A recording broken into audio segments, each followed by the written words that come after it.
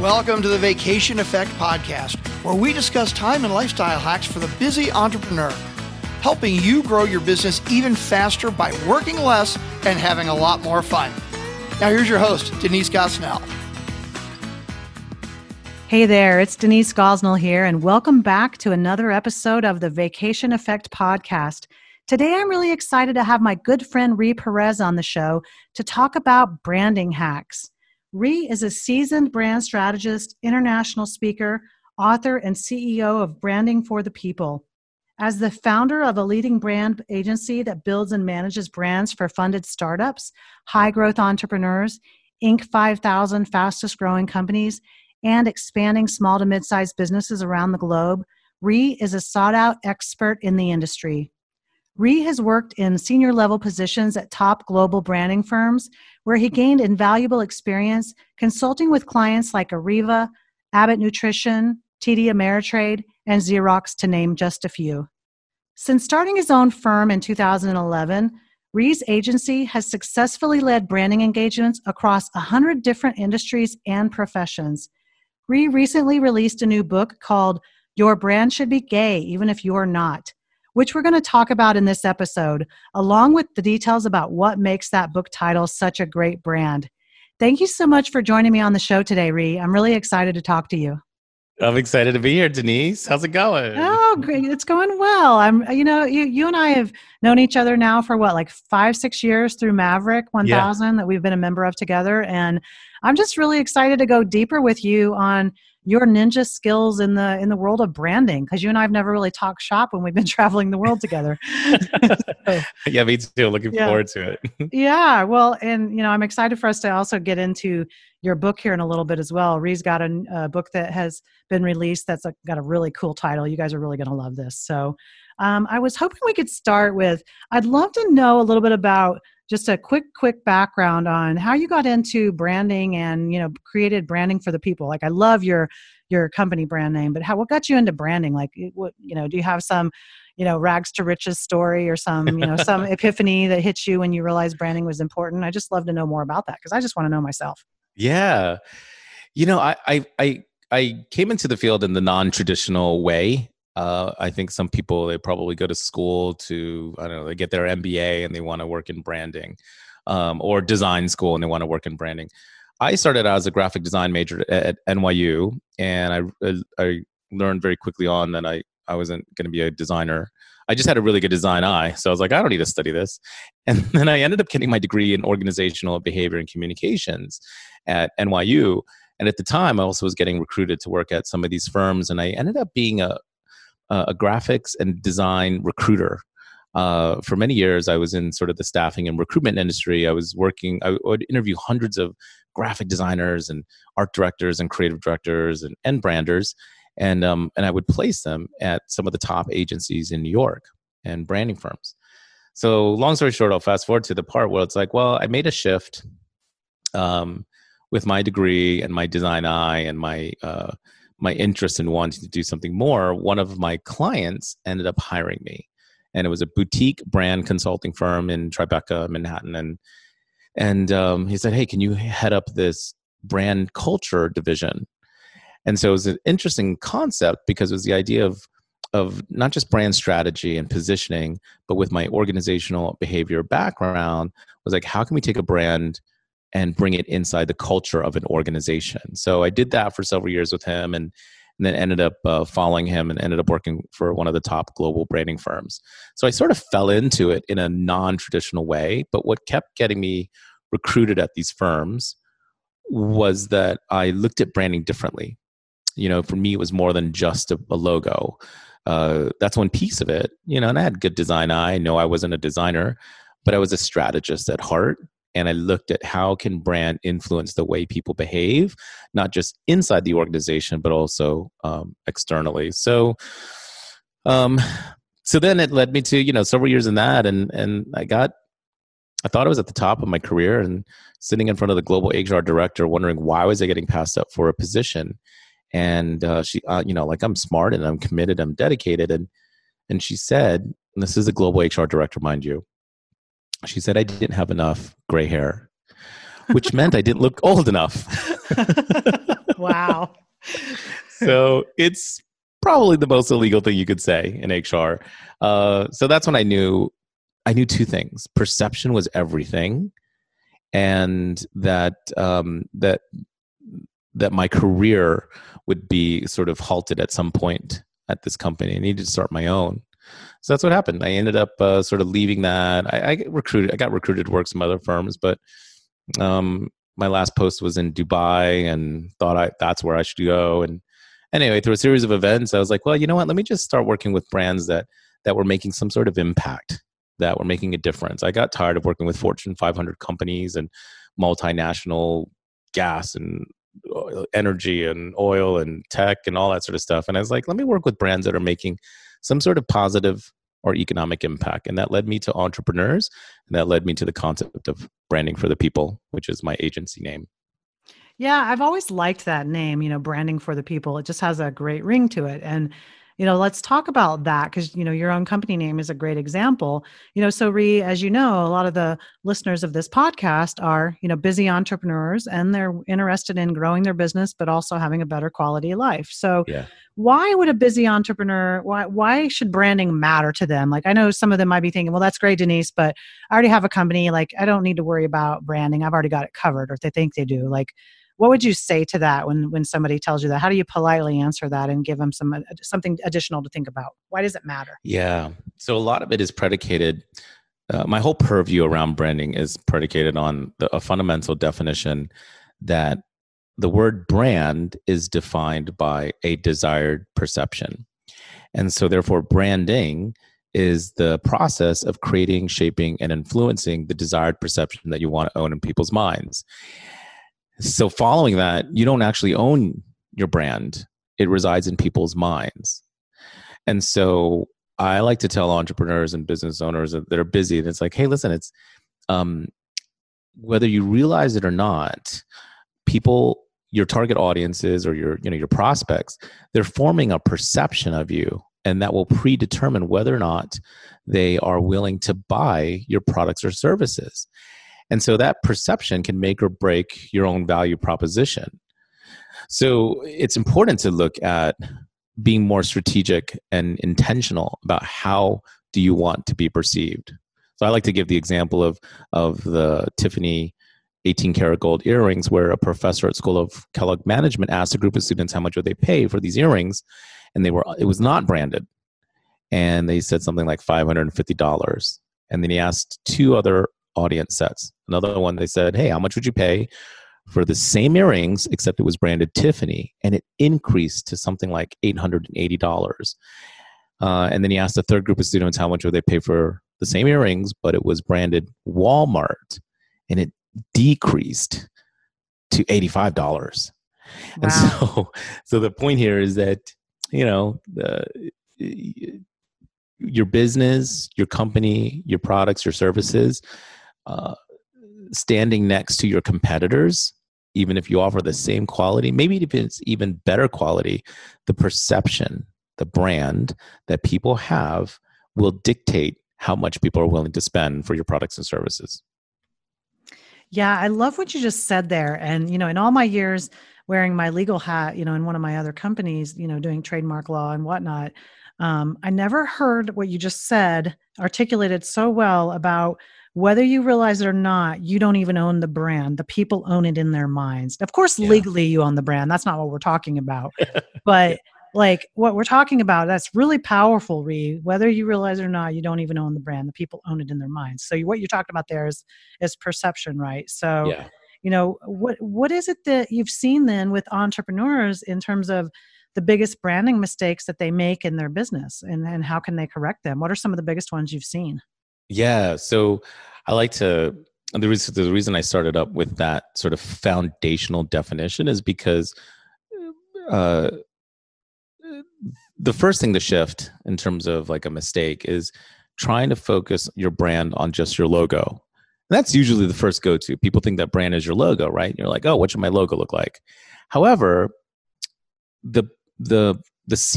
so mistake number one is they're building a brand in the wrong sequence. So before you create a logo, you should first define who is it that you're trying to create a brand to?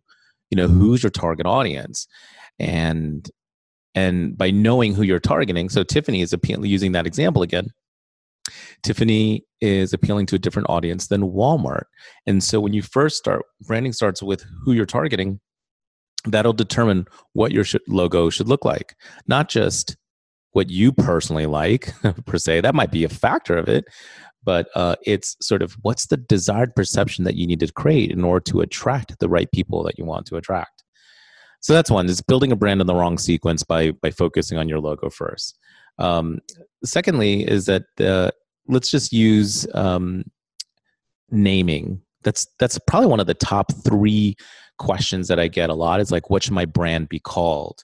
And a lot of times people build a brand name because for many different reasons. There's a little art and science to a name, but when you think about it, your brand, broadly speaking, your brand name should either be descriptive. I actually happen to have a descriptive company name, right? Branding for the people. It describes what I do. Or if you want to have something that's abstract, that's fine. If you want to have a, Altria, kind of brand name where it's like a made up word, that's fine. But the number one mistake when it comes to naming is that some brands make it really hard for people to remember. So the number one criteria for a name is memorability. It doesn't matter how great your name is. If people can't remember it, they can't find you and they can't recall you. So branding, and specifically the name, it's all about memorability. And I don't know if you had another question, but if I think the third thing I was going to say is looking at your brand so fragmentedly. Going back to the logos, you don't want to put all the responsibility of your brand on your logo, or even your website for that matter.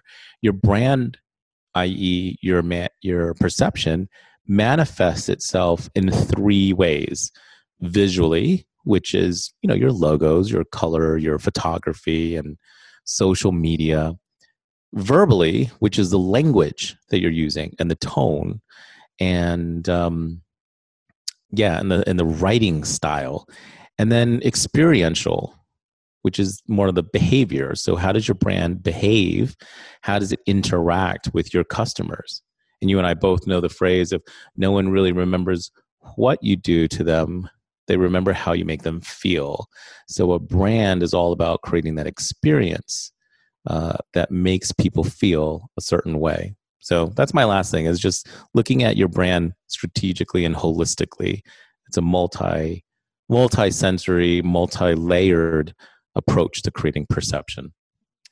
Yeah, that I really like that. And did I write these down correctly? There were 3 different parts of the components that go into the aspects you look at in a brand: the visual, the language and the tone, and the experiential aspects. Was visual the first one, or did I write that? Yeah, no, that's right. Yeah, visual is the first one. Mm-hmm. Verbal is the second one. So that's the actual words, and then experiential.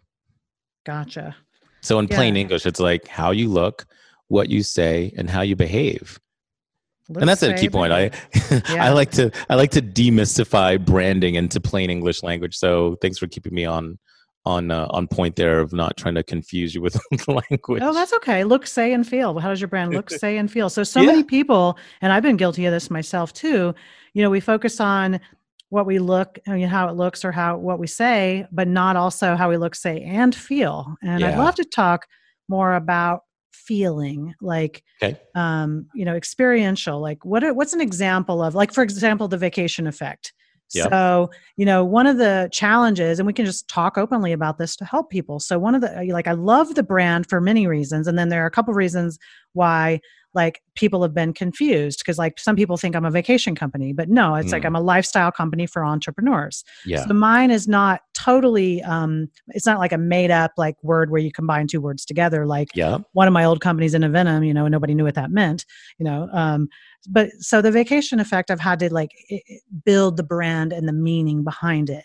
Yeah. So, what's an example of experiential with that? And then we'll talk more about the naming part too, but. Yeah. Well, it's interesting. So every business is different, obviously, some businesses are more e-commerce, they're more online, and some businesses might be more in person or might be more retail. So when I think about brand experience, it will vary depending on, if you're listening in, like depending on what type of business you have. Mm-hmm. So what is the experience if you're retail and you have an in-person location? What's the experience when people come in? How are they greeted? How are they? What does the environment look like? What are the signs that are up on the wall? What's the messaging on the wall? But also, if you're all online, I was just shopping for a bed platform the other week. So I'm just using this as totally, I didn't use this as an example for this interview, but it just comes up. But I was looking for a bed platform, and right now I'm not going into any stores, right? I'm not Mm-hmm. walking in any stores. And so I found this spot, this company online. I think they're in Detroit. Their branding really pulled me in because their messaging. I started shopping around. Obviously, they probably pixeled my my website or my pixeled my computer. But they sent me an email saying, "Hey, I noticed you were looking around. Did you forget something?" And so it was kind of like they were talking to me, and they were making me feel heard. They were making me feel like, "Hey, it's like, is there anything you need?" Not trying to sell me, but just trying to engage with me in a very conversational tone, somewhat playful tone. And I'm more than likely going to, take what's in my shopping cart and buy from them. So the point is that how you treat people, even when they're a prospect. So for the vacation effect, a lot of it is going to be, how you specifically interact with your guests, right? Mm-hmm. People get a sense of your brand by the people you bring on, the conversations you have, the types of questions you ask, just who you are as a person. And then how is that delivery method, right? Are they getting, well thought out emails? Are they getting, some podcasts, or some people are very, very spammy and their emails are clickbaity, or, there's a whole range of things. Here's one other thing, actually, it just came up to mind is, certain podcasts might be a bit more, vulgar in nature, where it's an F-bomb every 2 seconds, and some might be a little bit more buttoned up and conservative and professional. There's no right or wrong.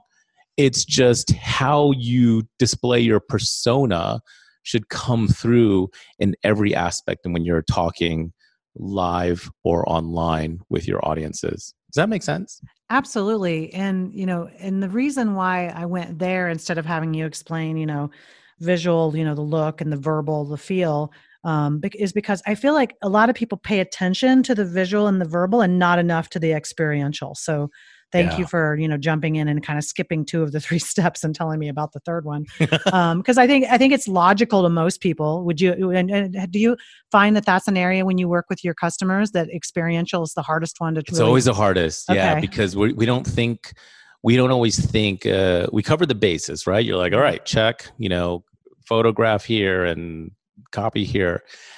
Sometimes it looks, sometimes you benefit by looking to other brands that are very high touch with their customer experience. Some of the examples I like to give, Nordstrom, they're known for their signature customer experience, where when you make the purchase, they take the bag and they don't just hand it to you over the counter. They walk around the counter to hand you your bag. It's subtle, but it's like it becomes part of their brand experience.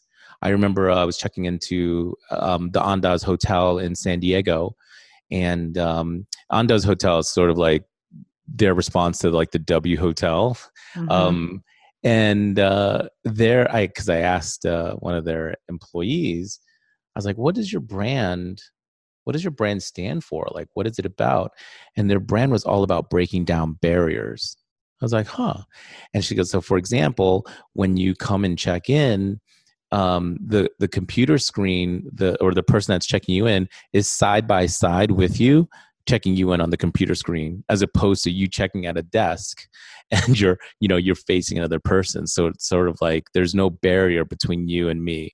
And these are subtle things that register in people's minds in the subconscious. They may or may not say, "Oh, wow, that's really different," or they might, but these are all things that add up to the overall experience. Gotcha. So it's things like, some hotels that give you the cookies on check-in, or the Yes. Four Seasons that, they'll give you the drink and the lei if you're in Hawaii, and a welcome amenity in your room. It's like, how did it make you feel? Each thing might be subtle, but like you were saying, it adds up when you do them together. So when you're helping a client evaluate the experiential aspects, like let's say you're doing a review of their website, do you have any tips for how can the average entrepreneur really start to dig into how does this make me feel? Because we're so close to our own stuff. Like we don't really, it's hard for us to understand how it makes somebody who's not us feel. Like, do you have any tips on how to understand that? Is it surveys? Is it like, how do you go about it? Like really digging into how does it come across? Yeah. So I'm obviously going to come at it from the branding perspective. And then there's, the digital marketer's perspective, right? That probably has like heat maps and, all different things on how people are actually interacting with your website. And you can extrapolate from there how the experience is landing with the people who are visiting the site. So there's a whole science to that for sure. From my perspective, I still go back to the old school. You hit the nail on the head. Is surveying or having some qualitative interviews with either your clients or prospects. Let's say a prospect, if you have the kind of company where someone actually schedules a call with someone on your team, but just flat out asking them their experience on the website. Now that's kind of a broad thing, so I actually want to give a very specific and tactical, but also very useful way to gather data that is actionable. So rather than just asking, you can ask questions that are open-ended, like, hey, how does my website make you feel? And then just shut up and listen and just capture copious notes, right? That's one way to do it. Takes a little bit of time to sort of codify all of that. Another way to do it is if you are going to do a survey, you ask probably a set of, 5 to 7 questions. No, don't make it overwhelming. Or 5 to 7 or 7 to 10 questions where you ask people, what are the top things that are most important to you when you're coming to a website? Okay, so the first layer is to find out what's important to them. And then the second layer is you're actually asking the same, against the same factors, right? So speed, location of the button, the ability to contact. I'm just making this up, right? What some of the things I might say. But then the second question is different, but you're asking them to rank it on the same components, except this time the question is, now how well is our website performing against those things? And so what you get there, you can kind of think of like a 2x2 grid, right? Degree of importance on one axis and degree of performance. And so if you're performing really well in a particular area and it's high importance to them, then you should continue to do that and leverage it. If something is really important to your customers and you're not doing that well, that's an opportunity that you can go to work and going on and improving because it's really important to them.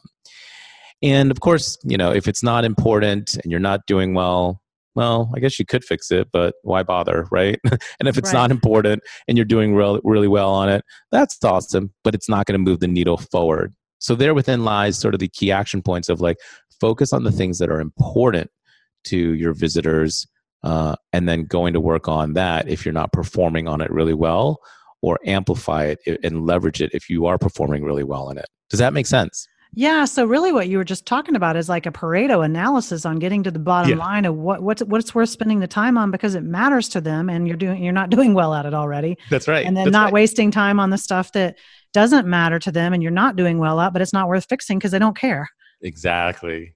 Yeah, I love that. Like, see, that's some of the stuff that I teach in terms of how entrepreneurs can spend their time and like Yeah, focus on the needle movers and ignore the shit that doesn't matter. But you're exactly. talking about that here when it comes to branding. I love it. Yeah. So cool. Well, I know that your book has come out. Like, tell everybody. I don't want to spoil your thunder. Like, tell us the name of your book and what led you to that. I just love this. You guys are going to love this. Okay, cool. So now I know this is an audio, but you can also even just imagine if you actually see the book cover, it'll certainly grab your attention. At least it's designed to. So the book is called Your Brand Should Be Gay. And then in parentheses, even if you're not. And the subtitle, it's the art and science of creating an authentic brand. So I think it's worth saying it one more time. Your brand should be gay, even if you're not. And the art and science of creating an authentic brand.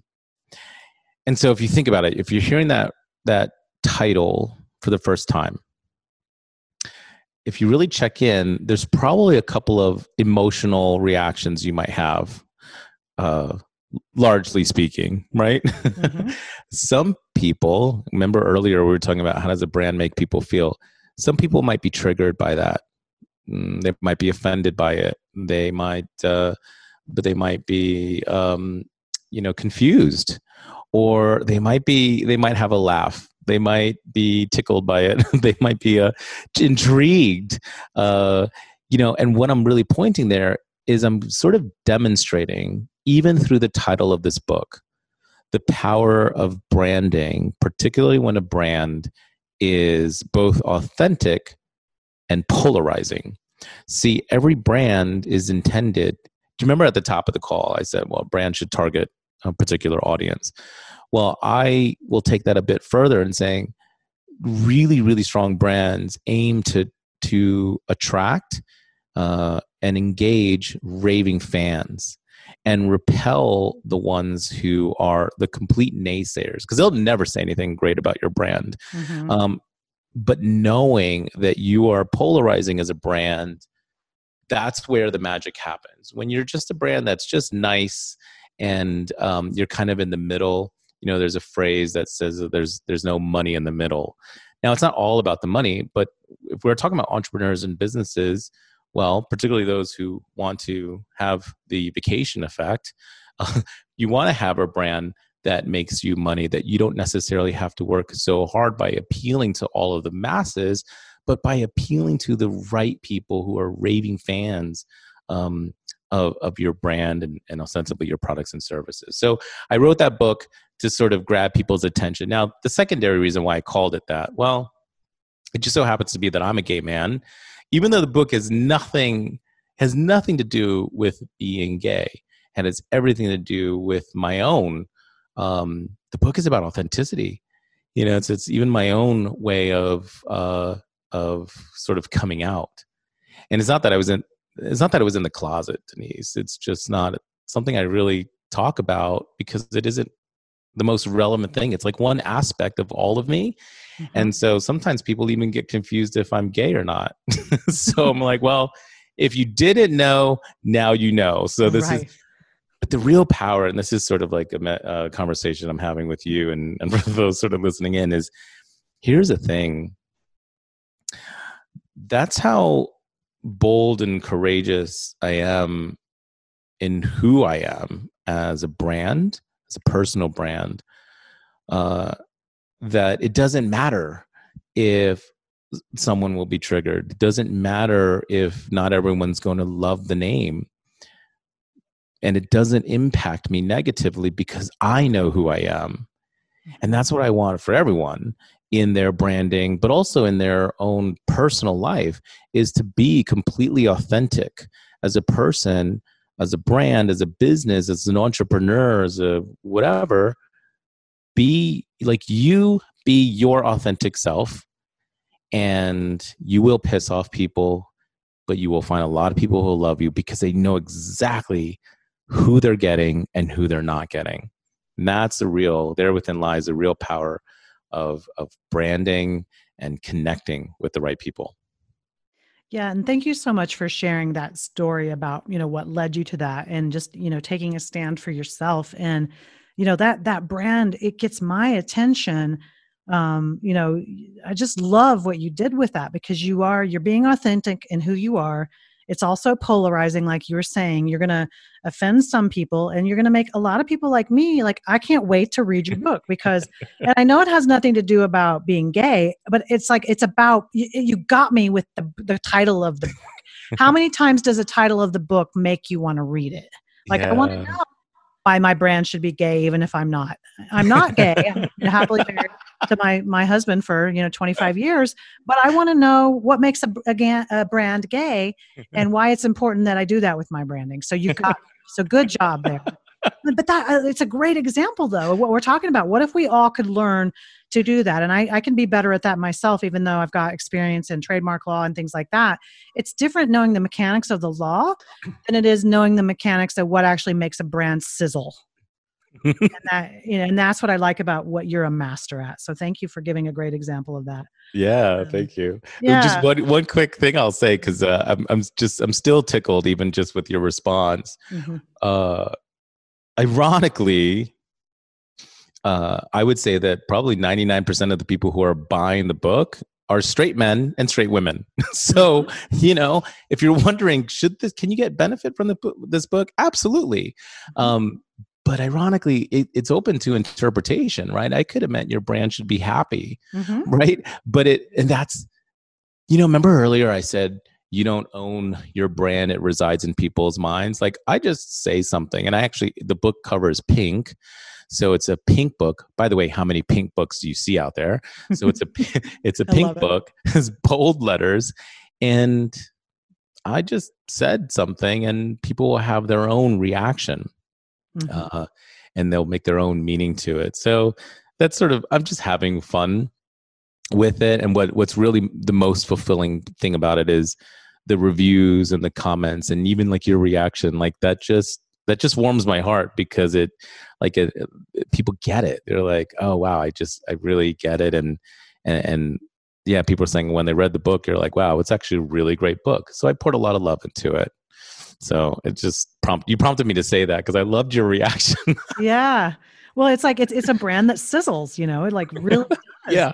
And I don't see that very often. So I was just fascinated to like dig into what is it that's happening there. And I just you did a beautiful job during this episode of articulating, what it is that made that. And it wasn't just the visual, the look of it that you were describing, or the verbal, what you said. It's the experiential of how it made me feel. And you explained why, that was the case, and how you talked about perception. So you just did a beautiful job of taking an old trademark lawyer like me and helping me learn something new about how to look at branding differently. So I wanted to thank you for that. Thank you. Yeah. Now you got to tell us all, where do we get a copy of this book? I know you're going to send me one, but everybody else on here doesn't have you sending them one. So where can they go to if they want to check it out?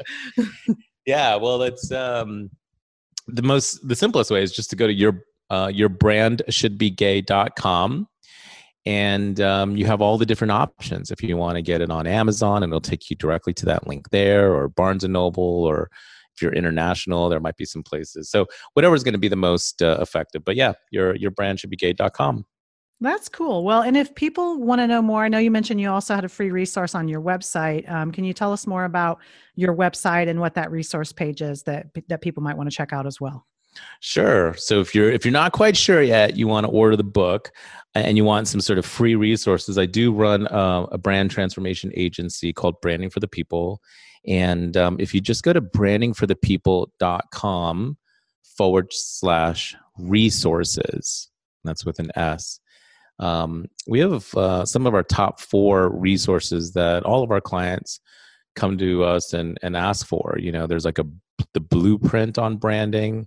There is like how to name, we talked about naming earlier, a naming guide.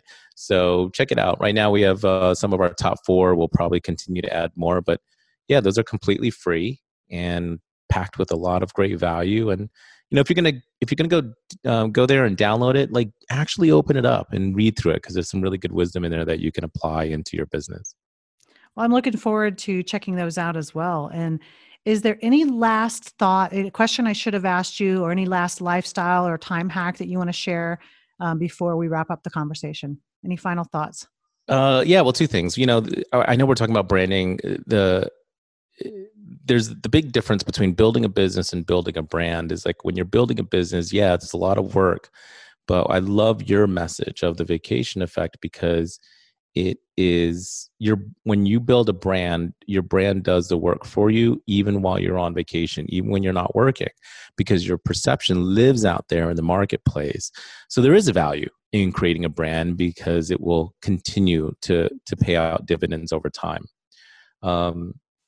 So in terms of a time hack, I would say I like to listen to music, and I don't know. Someone told me once that we get distracted every minute or so, or every minute or two, and it takes us 7 or 8 minutes to regain focus. And so I like to be the most productive by using brain.fm. I met the guy we're in the same entrepreneur group who founded that, and using sort of all rooted in science and psychology, it keeps you focused. So you put on brain.fm, you could put on this focus feature. They have one for like sleep and so forth, but you put on this focus, there's many different options, and you just find yourself literally, if you want to block out 90 minutes or 2 hours and be hyper-focused, put that on, preferably with headphones, and you will just be amazed at how much you can get done and sort of eliminate all those distractions that we typically get when not using it. Cool. I'll have to check that out. I've always got different, things like that I'm testing, and that's not one I've used yet. So thank you so much for that recommendation. Well, Ree, it's been so much fun getting to know you more. Thank you for being a willing guest on the show and sharing so many great nuggets of information. Thanks for having me. Have a great day. Thank you. And remember, everyone, freedom is a mindset, not a destination. Until next time. Thanks so much for listening. For more information about the Vacation Effect or for details on today's show, head over to our website at vacationeffect.com. If you enjoyed the show, please rate and review it on Apple Podcasts or wherever you get your podcasts.